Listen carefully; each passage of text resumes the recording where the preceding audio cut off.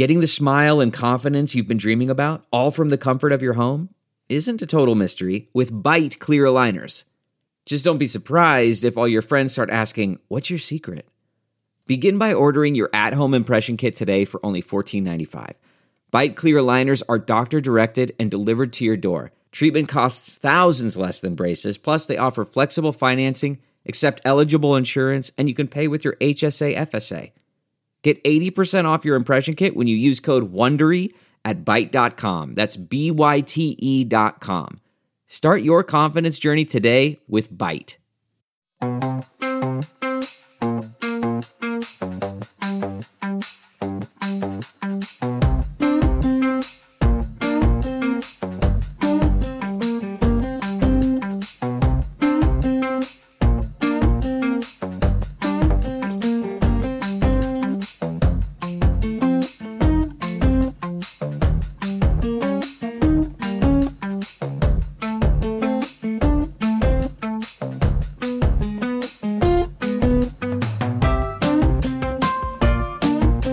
This is Josh Marshall, and this is the Josh Marshall Podcast. We have a kind of a return to equilibrium on a few fronts right now. Last night we had a kind of a smattering of primary elections last night. There was one in Wyoming, one in Alaska, not states that we normally think of as kind of like national barn burners, but through kind of weird idiosyncrasies in this cycle, they do kind of turn out to be. And we're going to talk about that. Liz Cheney obviously went down to defeat. That was the most predicted defeat in ever.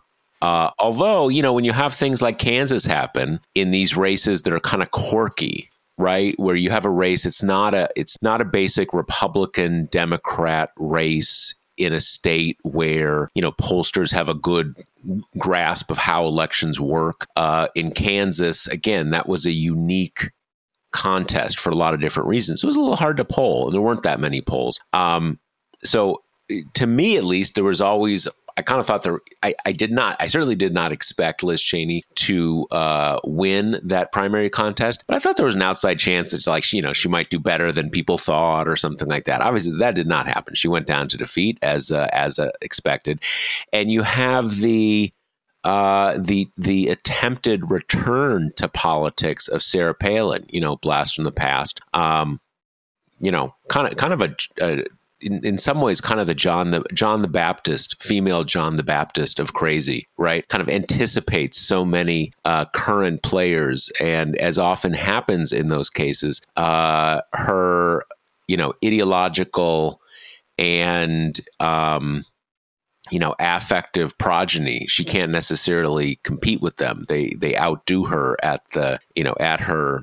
at her game. So we're going to talk about those two things. Another interesting thing that is happening right now is, I've been sort of banging this drum for a couple months that either the Democrats' prospects in the midterm elections were better than was being suggested, or that there were things that Democrats could do to improve their standing. And something that we have seen over the last month or so, there has been kind of a sea change in expectations about the outcome of the midterm election. I would say it is now the consensus opinion that Democrats are likely to maintain their control of the Senate and possibly even add a seat or two in the Senate. Obviously, those are, we're still 3 months out. A lot can happen, but it's very different from the expectation, even at the beginning of the summer, which was basically that the Democrats were going to get crushed across the board in the House and the Senate. And, almost there was kind of no hope, maybe just, find a different hobby than politics or something, right? Or find a different country or something like that. But that set of expectations has changed pretty dramatically. And, the thing that I always follow as kind of the canonical metric is the generic ballot. That is the poll question where, with slightly different permutations, they ask, all things being equal, either would you like the Democrats or Republicans to control Congress next cycle, or all things being equal, do you plan on voting for a Democrat or a Republican when you vote for House, or some version like that? And that has moved 3 or 3+ points over the last couple months, give or take, from Republicans being ahead, somewhere in the ballpark of 2.5 to 3 points, to now the Democrats being ahead about 0.5 point. Now, if we think about single polls, those are obviously very small differences, right? Well within like the margin of error or whatever, there are different margins besides margins of errors that we know. When you're talking though about averages of dozens of polls and tens or hundreds of thousands of respondents, then those numbers become pretty significant. So there's been that change. So we've moved away from the red wave narrative. And now I think we're kind of like, well, okay, there's no red wave, but Republicans still are in a better position than Democrats, certainly for the House. And so you're in this kind of like liminal space now where there's been a big move, but how big a move is it going to be? Is it really going to be enough? I mean, it seems like it's going to be enough. I'm fairly confident that Democrats are going to hold the Senate. We're going to talk about some of those races in a few moments. The House is a different thing. A lot of ingrained advantages, although even there was what was it? It was in you probably know, Kate. There was a special election or a primary. I can't remember. I think it was in Minnesota. A contest. I think it was last week, and basically one of these races where I think the Democrat lost, but it was one of these kind of bellwether-ish constituencies, and the Democrats just sort of overperformed for no particular good reason. And that gave a lot of prognosticators kind of pause, like maybe this idea that, the Republicans have the wind at their back, even if a little less than we thought a couple months ago, maybe that's just wrong. Maybe that's just not the case. So we're going to talk about those things. These sort of equilibriums resetting in. We'll probably even get to a little bit of a totally different kind of equilibrium, which, as we have seen in the past, that we have somewhat gotten over the initial shock of the fact that the former president's home, or it's very Trump. If you think about it, we haven't talked about enough. It is very Trump that Trump sells high dollar memberships to his house.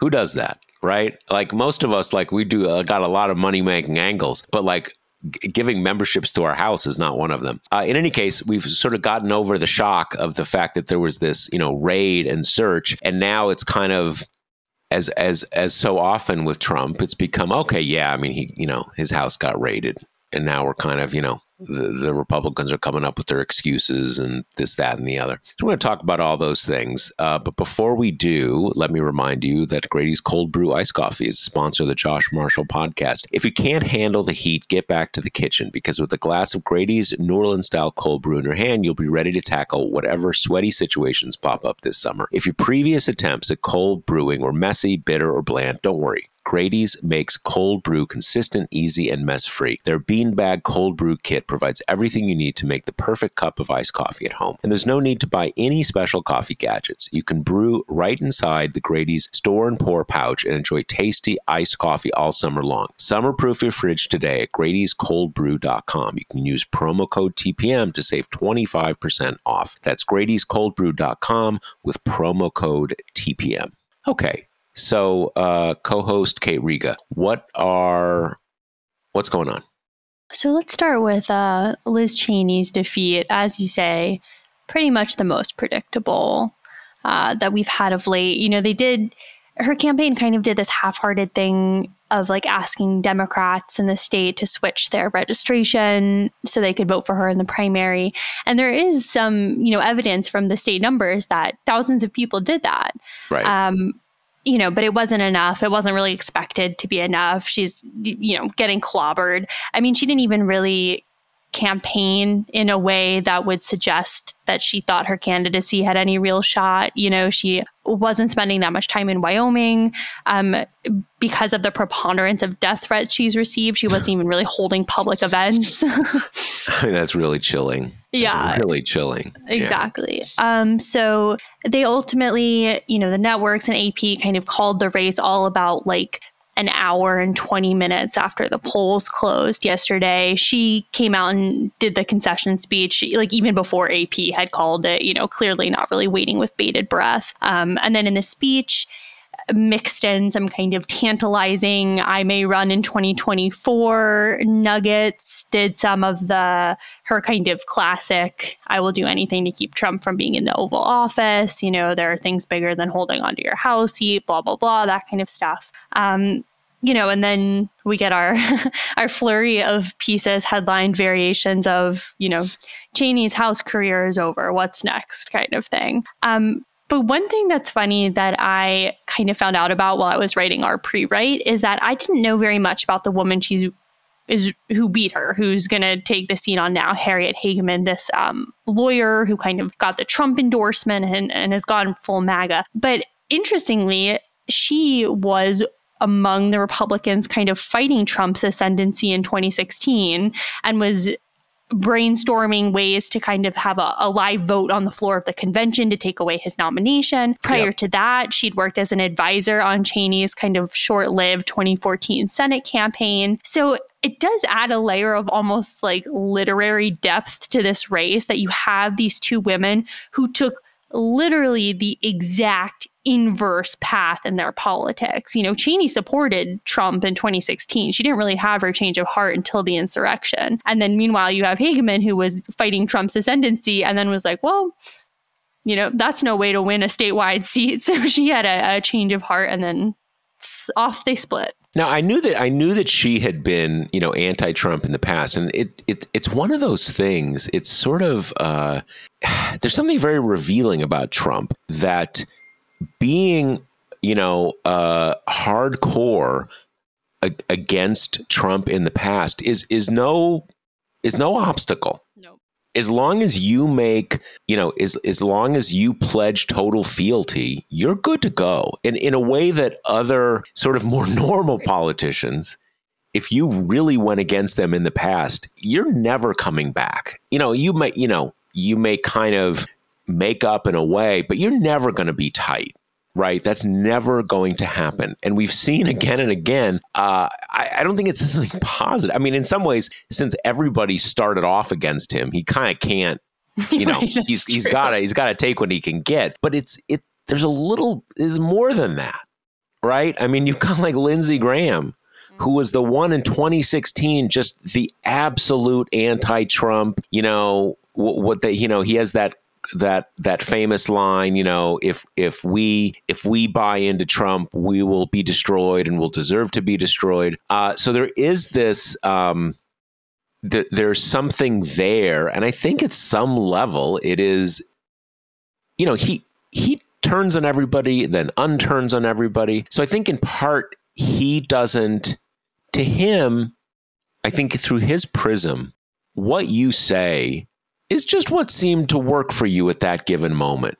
I don't think he really thinks that you ever thought it, right? Or unthought it, or thought anything. Everything's transactional, everything's mutable. So, if you are making a blood pledge, come on board. It's all good. Right. Yeah, that's what I was going to say. It's such a profound reflection of his own idea of loyalty. He doesn't get kind of offended at this idea that people were once railing against him, because he has no intention of maintaining lifelong loyalty to anyone. So, that's just not even like the framework within which he operates. Yeah, no, it's revealing at a number of levels. I mean, so here's a question. So she hinted 2024, presumably a presidential run. Mm-hmm. Now, I saw a number of people saying, well, is she really going to, be a spoiler, third party, blah, blah, blah, blah, blah, if she's really trying to kind of prevent Trump? I didn't see that particular part of the speech, but I at least interpreted that as you run in the primary. That makes total sense to me. I mean, she can get the money. There's no question she can get the money. I mean, she may get it all from Democrats, but she can get the money to run, right? And I suspect, there's plenty of Republican money out there. There may not be Republican voters, but there are, Republicans of a sort, blah, blah, blah, blah. And that, we don't know what that primary battle is going to be like. We don't even know if there's going to be a primary battle, really. We kind of talk about that and DeSantis and this person and that person. But as with everything in Trump world, that's all or nothing. Like you're going to go there. You're not going to enter that race unless you were there to beat Trump and really run him out of politics for good. Right? The guy's almost 80. He's not going to come back in a decade for, after being out of office for a while. So this is it. And it's all or nothing. So I think if you, if you're a DeSantis or maybe some other kind of, like a Nikki Haley type, you run in a primary where Trump is running, your calculus is either I win or I'm done. I'm done in the Republican Party, or at least, maybe not. Maybe I don't have to win, but he has to lose, right? Like if you're Nikki Haley, you're like, okay, maybe DeSantis wins and I'm his vice presidential candidate or something like that. But Trump wins, you're done. You are done. And so, but assuming that primary happens, that would, what if she's on every debate stage? Not just kind of, doing DeSantis-like criticisms, like you didn't, you were too much of a softie with Tony Fauci, of kind of saying, look, this guy tried to overthrow the government. I still think that's a problem. I mean, that is something she could really be a thorn in his side. And I don't, maybe she'd run as a third. I have no idea, but the primary thing seems like the obvious thing. Totally. I've seen a lot of people kind of reacting on Twitter and being like, she's just going to siphon off votes from the Democrat. But I totally agree with you. Like that's a pretty elementary calculation that I'm sure she and the pro-Cheney camp have made. I had the same sense that if primaries are allowed in the Republican Party, which is not a given. I don't think anyone's under the delusion that a Cheney candidacy would suddenly split the MAGA diehards. But I absolutely think there's something to be gained by forcing him and DeSantis and whatever kind of proto-Trumps there are to have to share space with a voice of someone who's like reasonable and responsible and won't let them just kind of squiggle away from the harms they've done, And at the very least, like you say, even if she ends up winning 2% of the vote and not hurting him at all, at least she'll be there as like an omnipresent fact check. And like you say, taking some resources. And that's a real thing because there are a lot of like super rich Republicans who are not on the Trump train. Yeah, totally. And the way that the way the campaign finance system works these days, you just have like three rich guys, cover the whole the whole budget basically. And I do think I would not be surprised if she could consistently get 5 to 10% of the primary vote. Yeah. I mean, obviously that's not enough to win anything. In a lot of states, it's not even enough to get any delegates because there's a strong, kind of winner take all element to the way that things are structured. But she will clearly have the non-Trump thing 100% to her. Mm-hmm. 100%. She'll probably have some independents. There are a lot of states where independents can vote in a Republican primary. New Hampshire is a good example of that. So it would not be surprising to me if she can actually get a significant percentage of the vote, just because it's not like there are zero anti-Trump Republicans. They're just not, they're just in an extreme minority. But if it's anything like a normal presidential primary, you start out with like 7 or 8 people. Mm-hmm. And like 10, 15% maybe is a lot. Totally. So, yeah. Well, and I just think the idea in and of itself is powerful. The idea that you would have someone kind of like telling the truth within the Republican bubble, just because that is something that we found. And not just the bubble, the stage. Yeah, exactly. On the stage. Yeah. Because we've found just like mainstream media is like ill-equipped to handle Trump. Like we've seen that over and over and over again. And so kind of counting on her to be constantly reminding people of January 6th versus counting on, the New York Times to kind of not write a Trump-friendly framed story just feels like a safer bet for everyone involved. Well, yeah, and just to state the obvious, that a primary run is, all damage to Trump, no, kind of playing with fire at the general election, and running in the general election is all zero danger to Trump and all playing with fire, right? So the calculus is completely night and day. If I were her, like, why not? Why? Exactly. I mean, what else does she have better to do, frankly? And because she look, there's all this stuff about, oh, you say she's so great now, but like she was for the Iraq War and she was okay. Yes. But I give her credit. Right. And a lot of people give her credit, and I'm sure she doesn't mind getting the credit.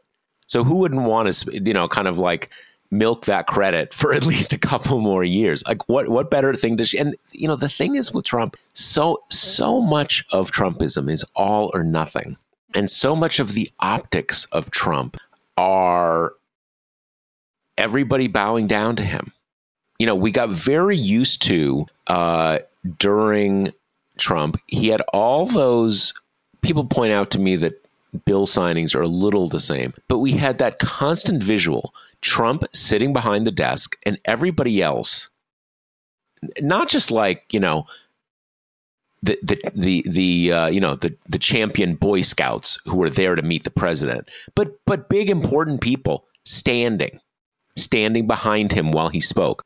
That's just, there's an optics to that. And so much of, the way he does press conferences or just anything, the idea of like Trump is up there on a stage with someone who is like telling him to fuck himself, basically, is just, we have not seen that. That is not something that he can really manage. And in some ways that's, that's why the 2020 setup was really kind of all or nothing, right? And if anything, none of them, they all kind of knew where things were going, and they were all sort of at war with themselves in terms of like, I'm going to be the one who takes down Trump, but like all of our voters like Trump, so how am I I can't like disrespect him or whatever. So that's my sense of that. Yeah. And as to the point you made about like, she supported the Iraq War, like she's this like intensely conservative politician.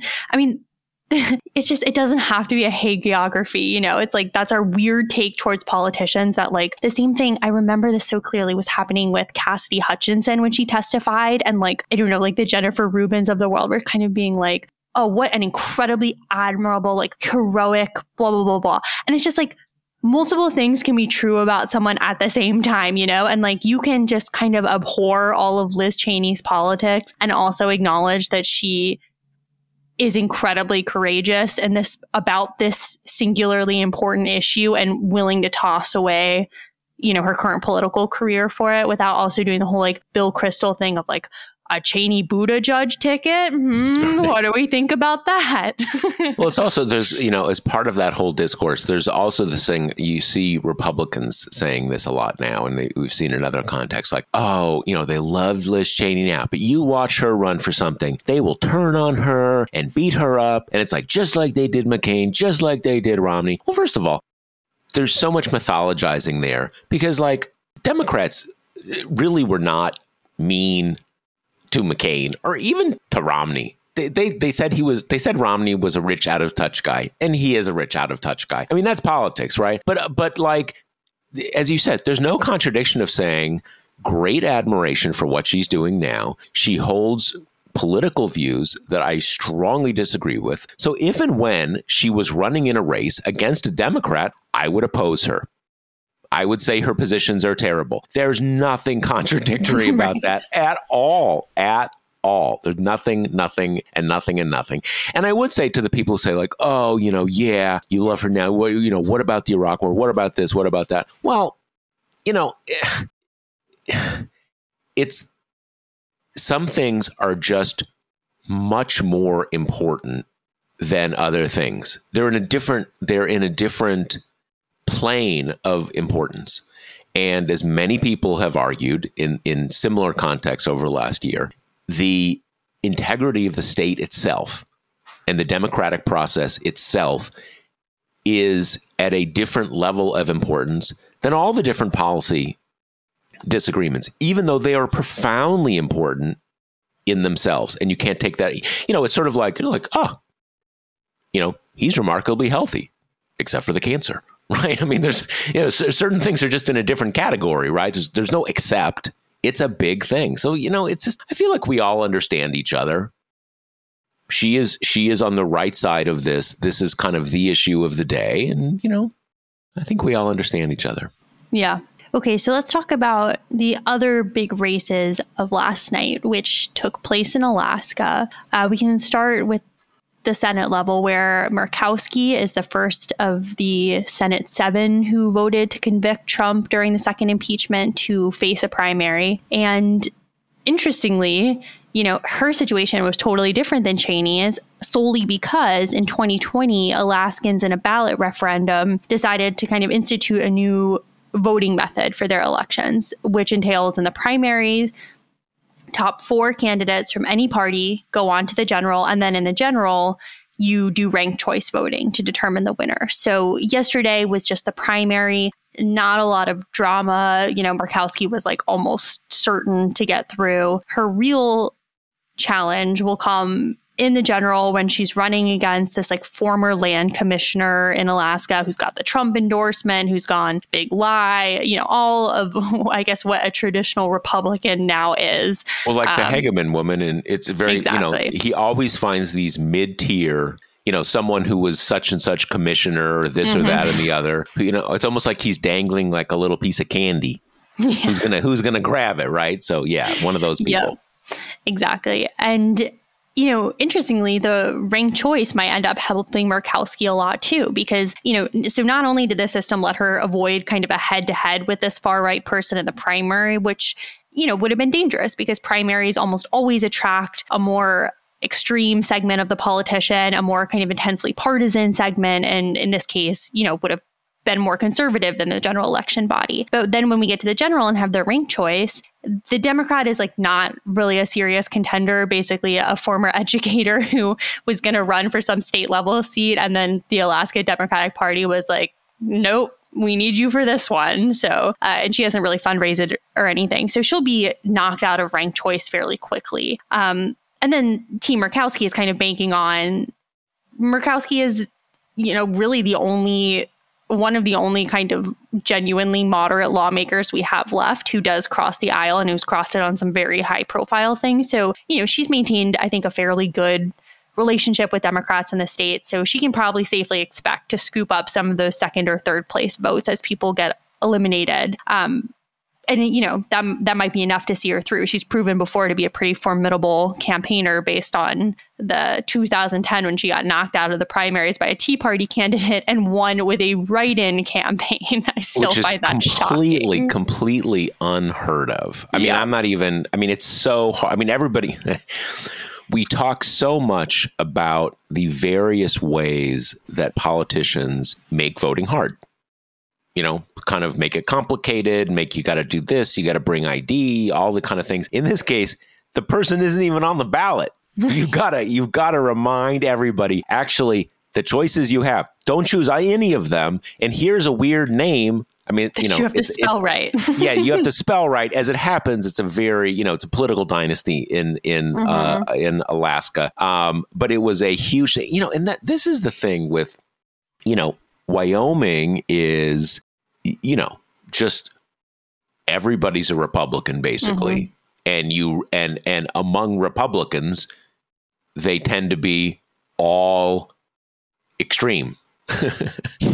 Now there's extreme and extreme. They range from like, Liz Cheney to people in armed compounds. But so that's Wyoming. But Alaska is very strange. On the one hand, it has always been a solidly Republican state. It's one of the most solidly Republican states in the country. I think I was reading some article about these races last night and noticed that Biden got over 40% in 2020. Mm-hmm. And that was like the highest a Democrat has gotten since I think like 1968.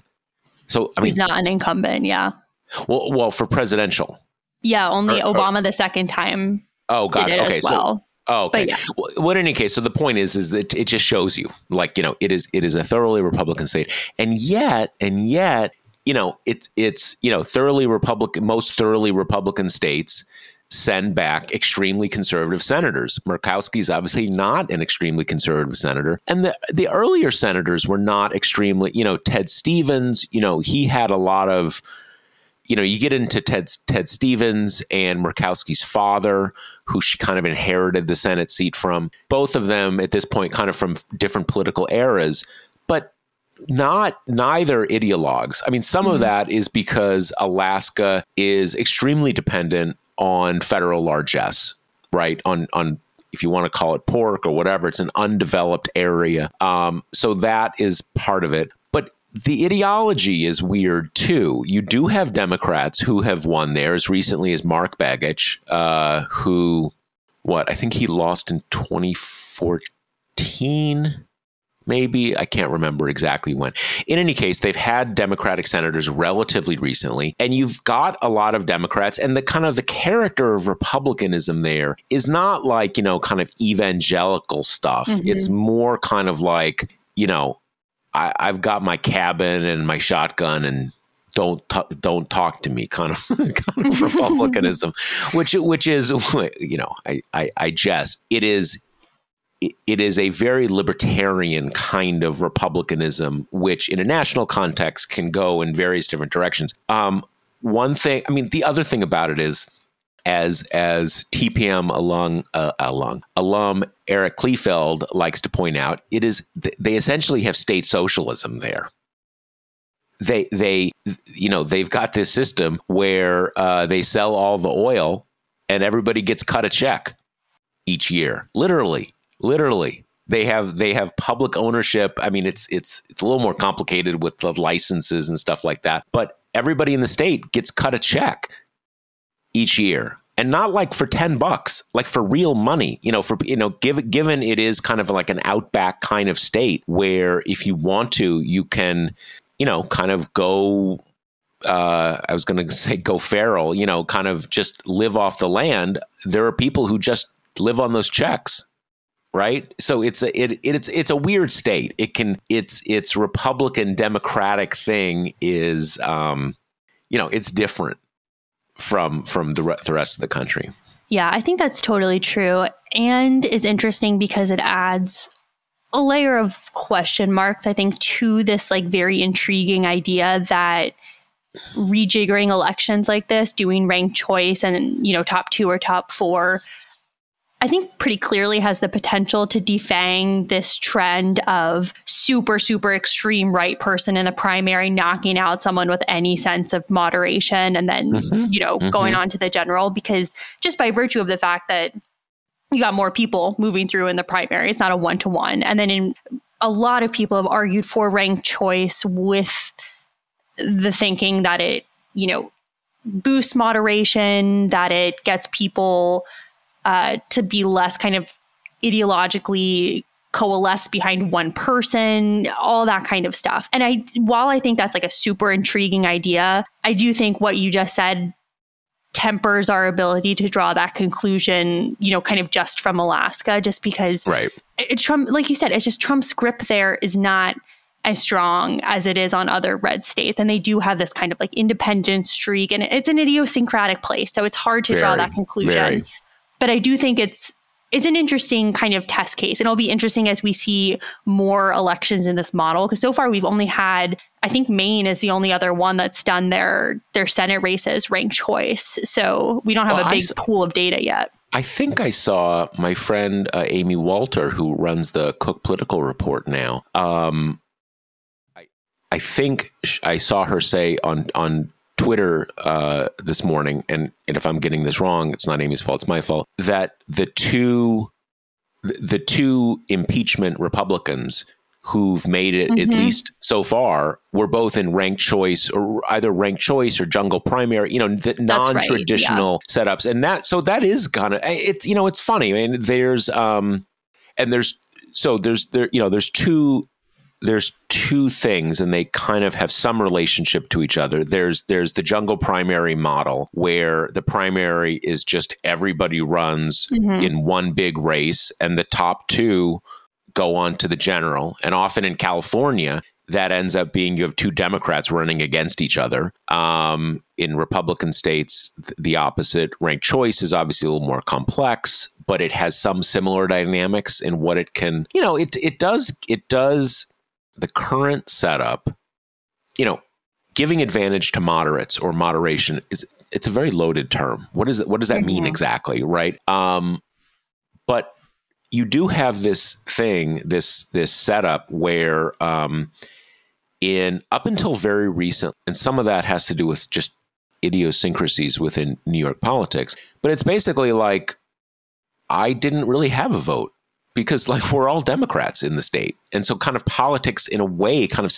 electoral politics ceases to happen. I mean, it's an extreme case and it's not directly relevant to this, but when I vote in New York State, I got kind of used to the fact that, you go down through congressperson, city council, blah, blah, blah, blah, blah, all the different things. None of them are really contested.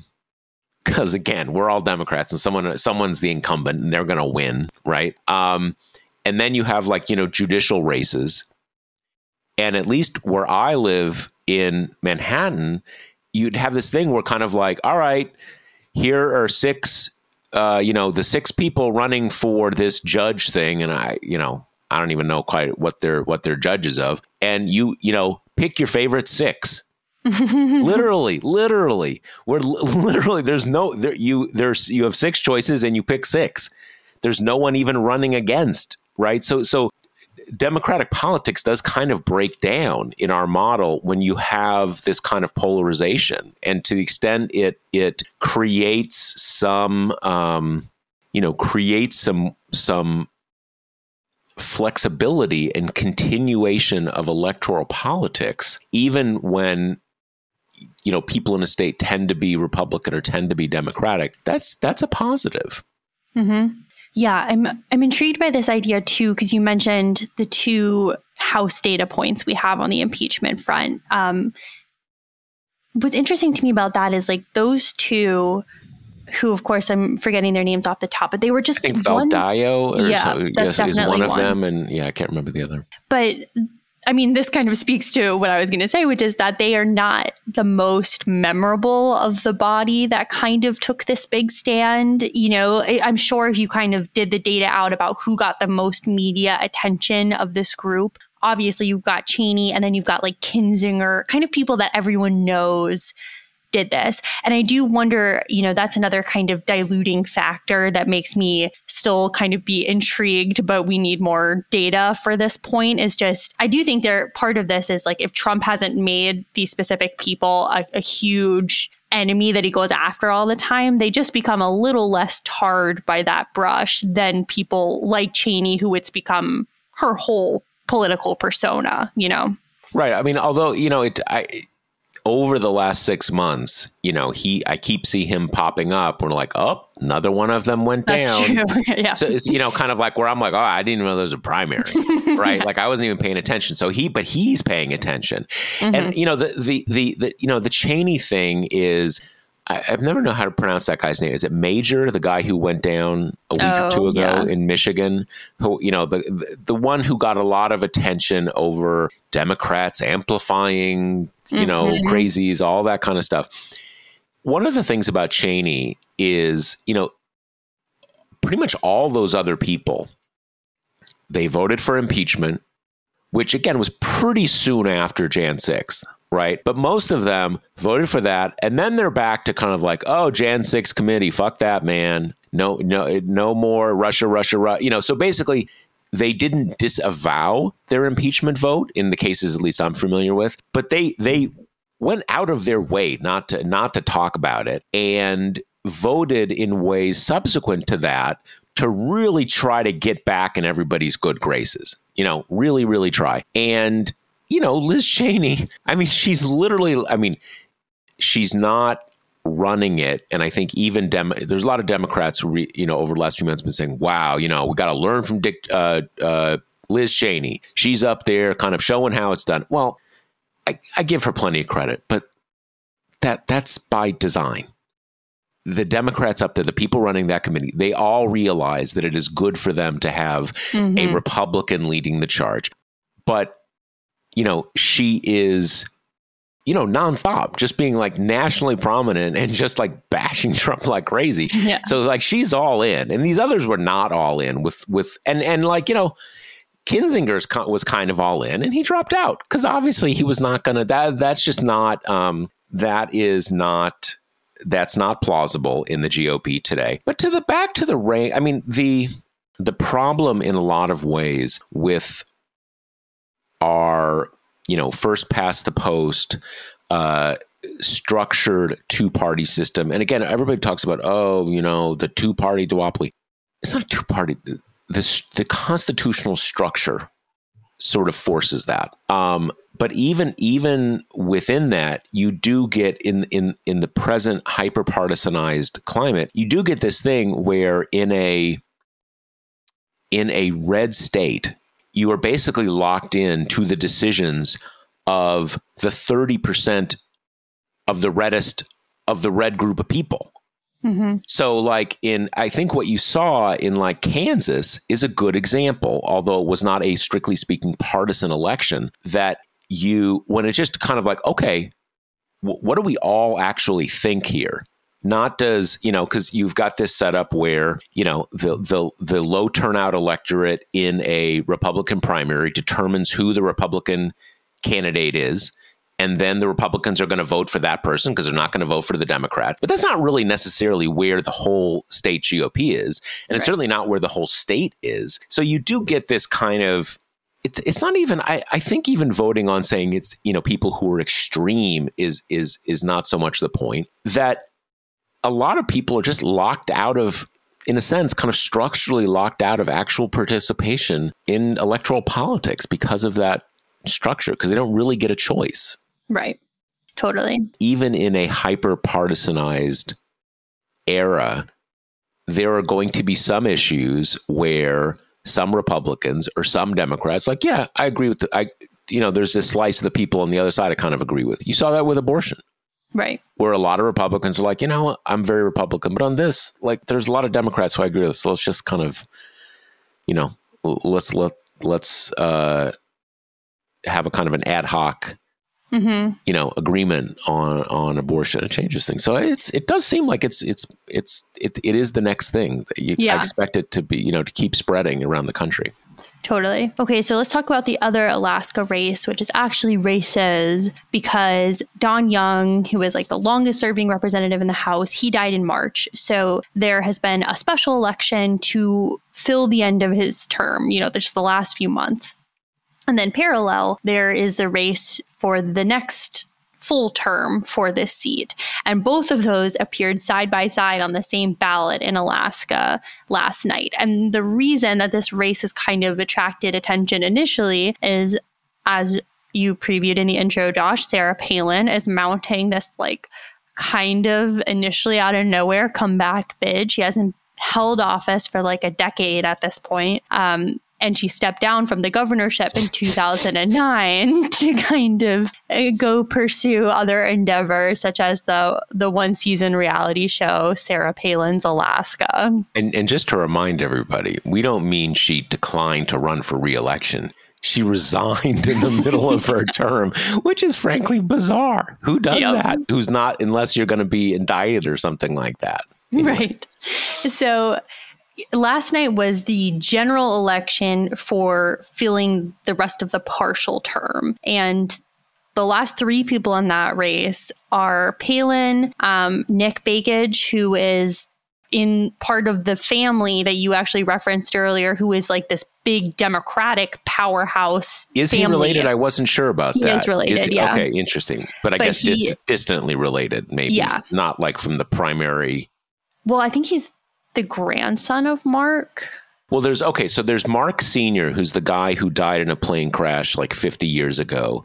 There's Mark Begich Jr., who is the guy who was senator for one term like 10 years ago, something like that. I think I have this right. And this guy, who I guess is, maybe closer to your age than my age, pretty young. I have no idea. I have no idea whether they're related or not.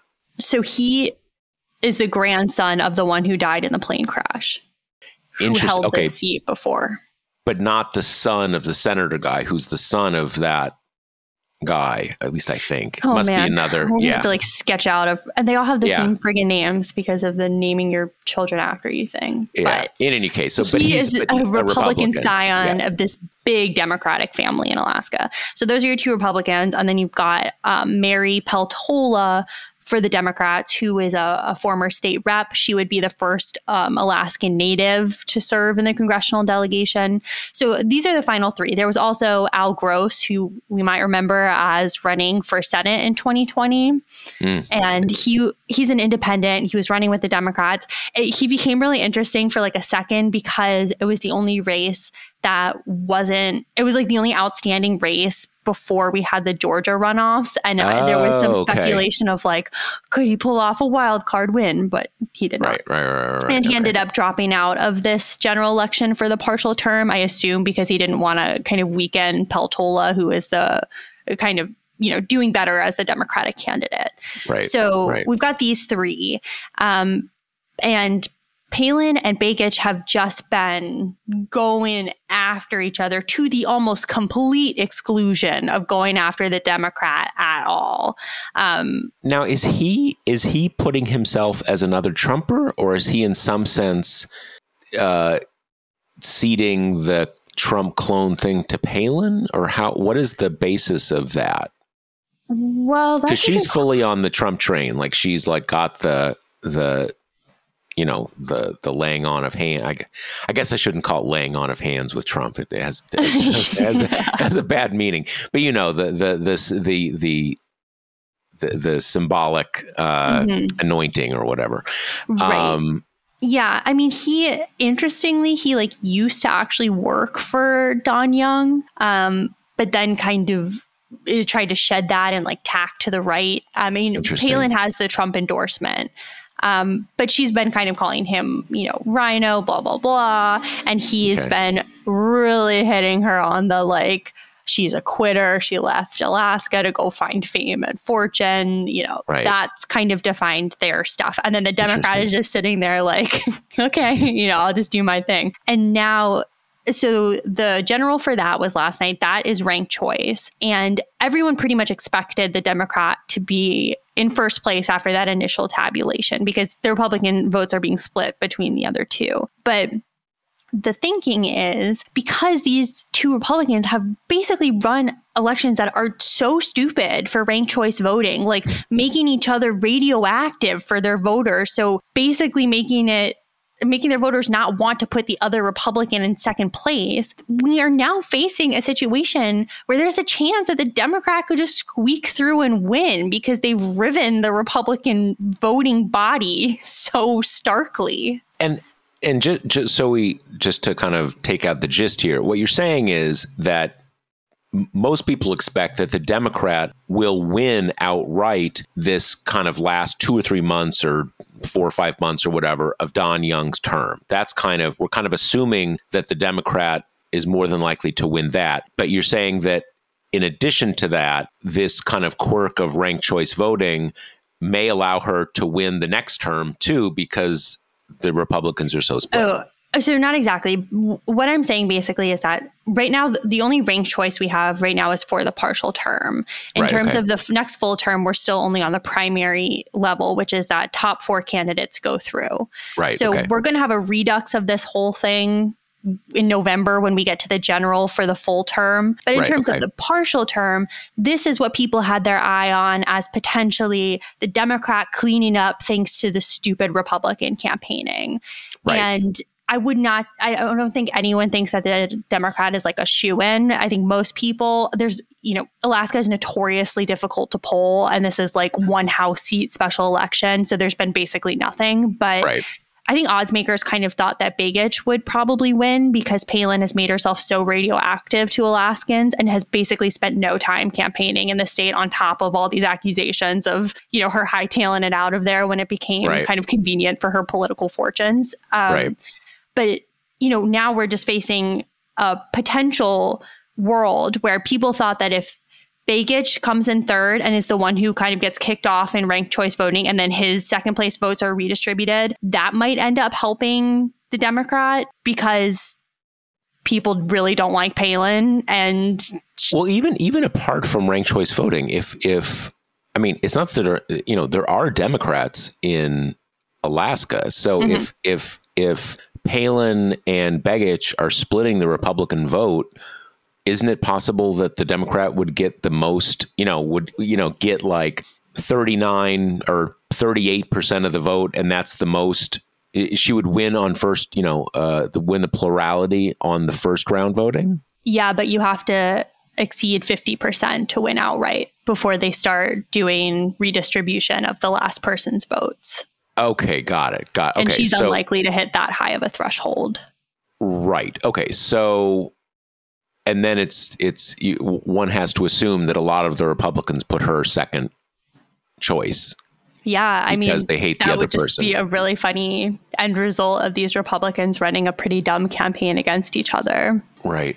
And it's interesting because also the DCCC has just not invested in her race at all. And she's mad about it. Like, she described it to the Washington Post as, a bizarre decision. But you can also see a world where, like, the D-Trip might be kind of keeping their powder dry and not wanting to go all in on, like, a partial term race. And might be waiting. I guess the candidate's point would be, both are happening at the same time, so there's no distinction. Mm-hmm. But to the extent that you can hive it off, there is no point in that. Why would they invest in, they're not going to not be in the majority for, before 2023. The one thing that is worth raising here is that Don Young, the state has one representative, and Don Young was that representative for almost the entire history of the state. I believe he was in for more than 50 years. So he was probably elected for the first time in the very early 70s, or maybe even earlier than that. I don't know precisely. But remember, I believe Alaska became a state in 1959. So, like,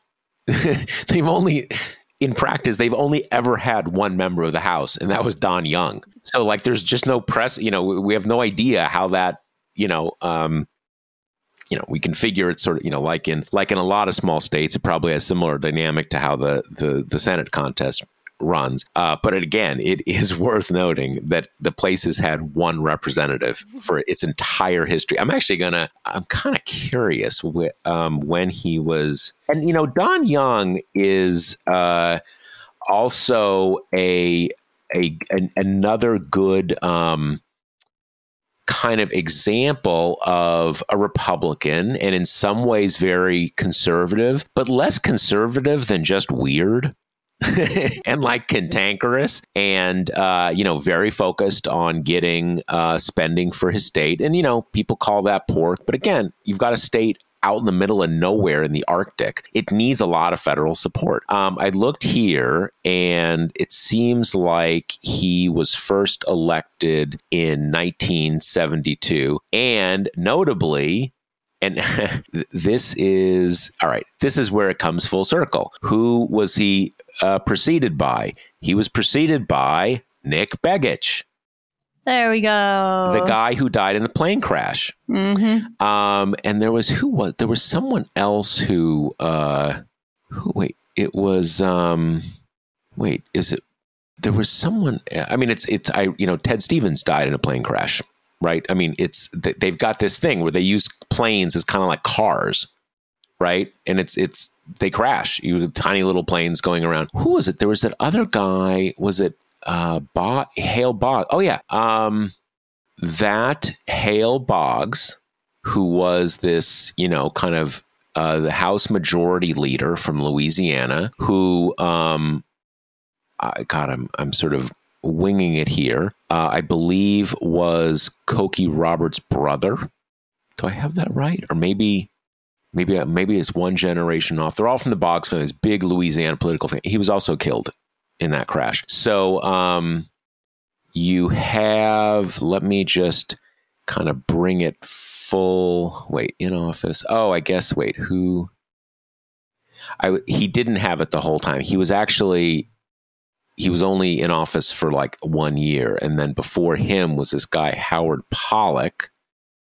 I guess they actually had a decent amount, in that one pre-Don Young decade, they had a lot of turnover. Yeah, well, because they had Begich, and then I went to the guy before him who was named Howard Pollack. This is real-time research here. He only goes back to elected in 1966, and then you have Ralph Rivers, a Democrat. Maybe he's the only. Maybe this is the only. Or I guess Begich was the Democrat.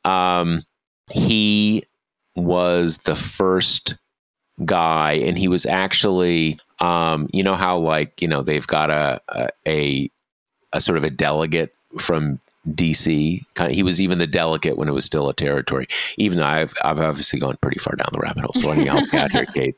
So now as we scramble out of the rabbit hole, let's do a quick pass around this report that the Republican campaign arm is basically like pulling back in some pretty key states from the Senate point of view. And the article mentioned Pennsylvania and Arizona and Wisconsin.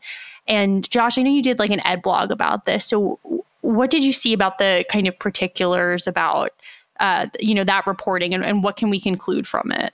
Well, you have the NRSC, the Republican Senate campaign committee, who is sort of the top strategic arm of doing this stuff. They when you run these committees, you have to reserve time in advance, television ad time in advance, and they went into those 3 states and pulled out a lot of their ad buys. Now, some of this can get mixed up with how the campaign finance system works. Some kinds of committees can do completely unregulated spending. Some does more regulated. Some of them are these joint committees where the committee can spend a lot, but they need the campaign to spend, to pick up a certain percentage. So there's all these different factors going on. And of course, the campaign committee say, oh, no, this is just, kind of bookkeeping. We're going to put all that back and blah, blah, blah, blah, blah. There seem to be a few different things happening. One is that Herschel Walker and Mehmet Oz are both doing terribly in fundraising, and they don't have enough money in some cases to join these hybrid buys. But I think the big thing is that, like certainly in Pennsylvania and Arizona, it really looks like the Republican candidates are toast. We're told this is like a Republican wave year, and they're both consistently 10 points behind the Democrat. And the Democrat in both cases is just over 50%. So as often happens, if you're in charge of electing as many Republicans as possible, you look at it at a certain point, you're like, those guys are toast. We have to, we're not going to spend good money after bad. And you have... So it's a mix. We don't know exactly, and there's an element. There's the potential for wishful thinking for Democrats here to think that they're really kind of cutting off these candidates. I don't think they're cutting off these candidates, but they're retrenching with those candidates. Because again, in those 2 cases, when you're 10 points behind, that's bad. That's really bad.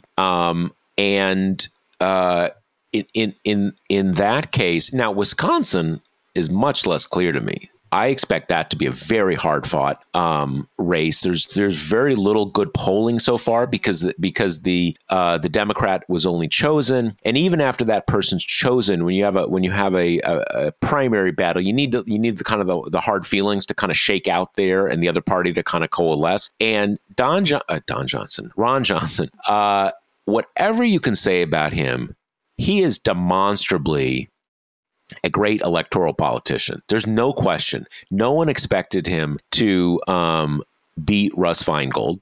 No one expected him to beat him on the rematch. He beat him both times. The guy is a very canny politician. But they seem to have pulled back from there a bit too, which that surprised me. And I think the broader context here is that kind of out of the glare of the national media, the candidate in North Carolina is basically tied with the Republican. Mm-hmm. And that's a state that, is a Republican leaning state. Democrats have had their hearts broken there on Senate races a lot recently. So I'm not saying that she's going to win. I'm forgetting the candidate's last name. Beasley, right? Beasley, Sherry Beasley. I'm not saying she's going to win, but when you're tied like that, the Republicans need to fight for that. And bizarrely, you've got polls out of Florida now that show a real race between Val Demings and Marco Rubio. Now, again, Florida, the ultimate broken heart state for Democrats. But when you have races that look to be tied in the polls, you've got to spend to defend those seats. So I think big picture, what we see here is Republicans getting a sense of the lay of the land in the late summer, seeing that a number of states they thought were pickups are looking like a real challenge, and other states they thought were basically in hand, they're going to have to fight to defend. And they're moving money, in line with that, thinking. Yeah, no, totally. And to add one case to that also, I mean, in Ohio, the 538 kind of amalgamation of all the polls has Tim Bryan up like 4.5 points on JD Vance. I mean, talk about a state that like Republicans expect that to fall into their category, And that is an example that is not, Kate is not talking about one poll there. With that state has been polled a lot over the last 2 months, and Ryan has consistently been either tied or ahead of JD Vance. Like there's a lot of polling data there, and neither is an incumbent, but it's a Republican state. So when you've got so the Republican is in a sense the incumbent because it's a Republican state, and that. I don't know what to think there exactly, because like right now I'm looking at the poll average that 538 has. Remember, that's Nate Silver's site. And it's basically Vance 41, Ryan 46, or actually 45.8. Now, that looks pretty good to me. I really like how that looks. And I will say this, as much as Tim Ryan has annoyed a lot of Democrats across the country over the last 20 years, I literally think there is no one in Ohio who is better positioned to win as a Democrat in that state. He's the perfect candidate for that state. Doesn't mean he's going to win, but he's the perfect candidate, and he's running a great campaign. Now, when I look at those numbers from an adverse point of view, what I see there is that you've got a good dozen percent of the electorate uncommitted. And when you have that leaves a lot of space for partisan muscle memory to kick in, to people saying, I think Vance is an idiot, but look, I'm a Republican and it's controlled the Senate. So you have to figure there's a lot of the undecideds are going to break against Ryan. But again, that's sort of the devil's advocate position. The main thing is like, what the fuck? How is it possible that the Democrat is not only in this race, but is actually like opening up a not a huge, but a significant and seemingly persistent lead, Totally. I mean, it's Ohio. It's not, I don't think people would even really consider Ohio like a purple state anymore. It's pretty consistently just been going Republican in all, recent cycles. Yeah, no. And it's funny that the certainly as recently as like 2004 and 2008, Democrats were still in, that's still a Democratic state. Yep. And no one was saying it was a Democratic state. It has been for more than a century. It has been a kind of a classic bellwether, right? There's even that statistic like, only a few presidents have won the presidency without winning Ohio, all that kind of stuff. But it is there is something that has happened basically over the last decade, especially in the Trump era, where Ohio has gone from being a bellwether to, Democrats saying we're not on a bad streak. It's a Republican state now, and it's trending in a Republican direction. And the one thing I would say is that, there's two dynamics here. Part of it is, this is what I mean by, if you're going to run anybody, you run Tim Ryan. Because he's got, I think he's from Youngstown. I think that's the district he's from. He's, kind of rooted in union politics, industrial labor union politics in that city, a kind of an older version of the Democratic Party, basically. But culturally, he's got that thing, and that's native to him. Right. And, I've seen a lot of people saying, Republicans saying, oh, he's running as a Trumper. Well, not really.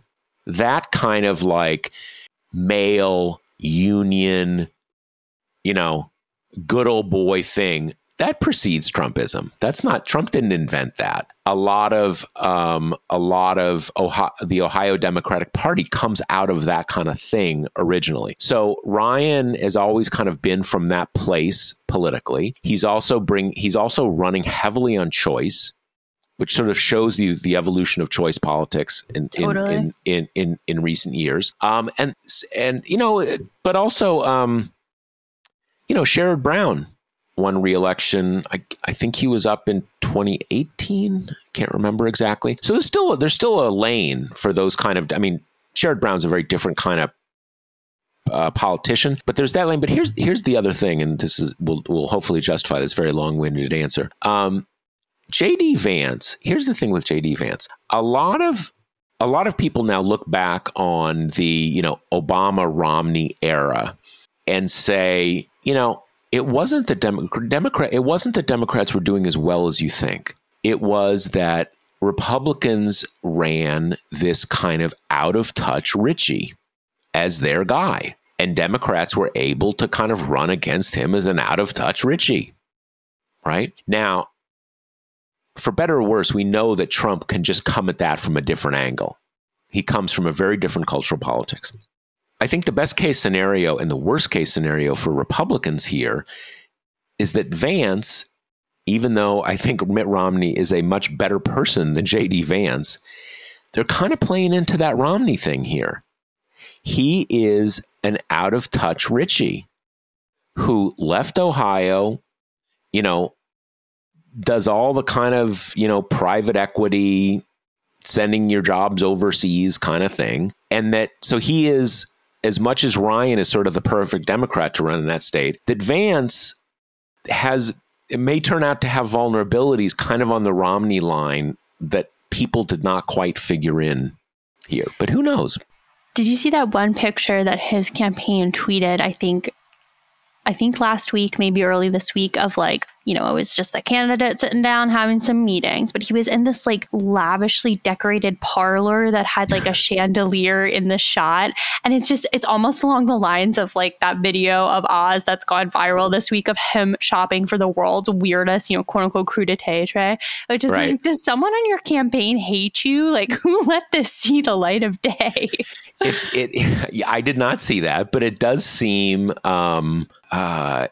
does seem very par for the course. I mean, as we know, as he has spent most of his life, public life, telling us, Vance came from a working class sort of, troubled working class background. But clearly he has shed that skin as an adult, right? And so, yeah, he's not going to be kind of working the phones in his mobile home. Right? Of course not. Because he's a rich guy and he's like Peter Thiel's best bud. So, and it's kind of one of these things where it's hard. It can be very hard for a candidate to manage that because on the one hand, you don't want to be there, in your drawing room with your chandelier and all that kind of stuff. On the other hand, you don't want to do what Oz did and literally be there I'm here in my my mobile home. Hey, honey, kick the air conditioner. It's too loud. Because then you're going to just seem like you're just full of it and an idiot. So it's hard if you're trying to, and certain politicians are able to basically say, yeah, I'm really rich. I've been really successful. And now I want to kind of, they all say some version of, now I want to give back. I want to kind of help improve this country. I'm not going to lie to you. I am rich. I've done very well. And, if you can do that, but it's a hard, it can be a hard balance to strike. Particularly if you're J.D. Vance, it would seem, or Mehmet Oz. Exactly. And one other, and God, I'm endless here, and I apologize to everybody. One final point, and this is there. Someone was saying something recently about celebrity candidates hurting Republicans. It's not really celebrity candidates. It's more candidates Trump picked. But one thing about that is real. Running for office is not easy. You don't want to do it the first time as a senator. When you're a big national race, it takes practice. And some people, as we've seen, are naturals. Most people are not naturals. And I do think that is kind of what you're seeing here with J.D. Vance and Mehmet Oz, that it's not that easy. It takes some practice, and they do not have practice. And they are they're heading out onto the ice rink on their first time on skates, basically. Yeah. Okay. So let's do a real quick kind of just give us a little update corner on what's happened with Mar-a-Lago since we last checked in last week. Yeah, I think we got the warrant, right? We got the warrant. We got the inventory. Yep. Which, and critically, those are things that the target of the search gets on day one. There's some very rare exceptions to that, but those are kind of you're entitled to. So those are the things that Trump could have released on his own on day one, and then the judge ordered those released. I think Trump actually did leak them half hour before they were released. And leaked the names of the FBI agents who carried out the search. Exactly. And now the judge is deciding whether to release the affidavit. And the affidavit is really that when you go to the judge and ask for the warrant, the affidavit is where the real story is. Here's what we are trying to do. Here's what we're trying to prove. Here's why we think it's really serious. So it really kind of gives you the narrative with a lot of the juice. And I think the government is basically saying, dude, no way. You're gonna blow up our case. You're going to tell Trump what our strategy is. You're going to out our witnesses. Don't do it. And I think the pretty strong assumption is that the judge will either refuse to do it or will do it with so many redactions that it kind of is meaningless. And that is sort of where it is. And you've had a sort of a cavalcade of different, excuses, rationales from Trump. Standing order, double secret declassification, kind of everything under the sun. And that's just kind of where it is now.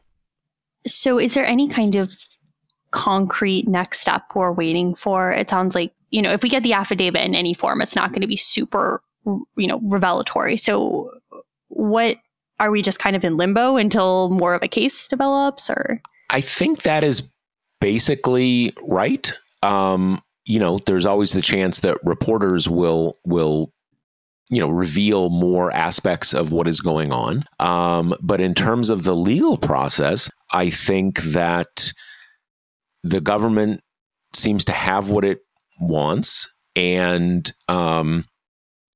I don't think there's not a next step until they decide to do something, and I'm not sure there's a lot that would be besides an indictment or not an indictment. And one other kind of part of this is that there are still kind of two theories of what happened here. One is that this search was basically primarily about proving a crime, or an investigation pointing in that direction. Or the other was just like the stuff was so sensitive, they had to get it back right away. And that trying to indict anyone was secondary and maybe not something they've really ever have focused on or are likely to do. It's just that they could not, they absolutely could not leave the stuff there. So it's quite possible, or it's at least there's one reasonable theory of this, that this was just to kind of protect some very secret information, and indicting the president has never been in the cards. So I think we could remain in limbo for quite some time, because obviously, as we all know, if the idea is here to indict the president for a crime, you are going to want to get that thing as tied up as absolutely as tight as possible. You don't want to, the whole thing. You strike the king, you kill him. You don't end up with some kind of dangling threads that he's able to wriggle his way out of. And as much as a prosecutor should kind of, call the case on its merits, this is inherently political, in the sense that you really don't want to, if you were going to bring a serious criminal charge against a former president, you want the case to be strong enough where no one can reasonably say you're just playing politics. They don't have to agree that he should be convicted, but it has to be kind of okay, this is really serious. You kind of had to act. So I think this specifically is going to hang out there for a while, but it's also true that there's 20 other investigations of Trump. So it's entirely possible that one or more of them will pop up with something in the near future. Right. All right. Well, let me remind you that the Josh Marshall podcast is brought to you by Grady's Cold Brew Iced Coffee. Go to Grady'sColdBrew.com, get 25% off with your promo code TPM. All right. We'll see you next week. Later. The Josh Marshall podcast is hosted by me, TPM reporter Kate Riga, and TPM founder, editor-in-chief Josh Marshall. The show is produced by Jackie Wilhelm. Thanks to Why Not Jansfeld for our podcast theme song, and thanks to all our TPM members who make this possible. Rate and review us on Apple Podcasts, and subscribe wherever you listen.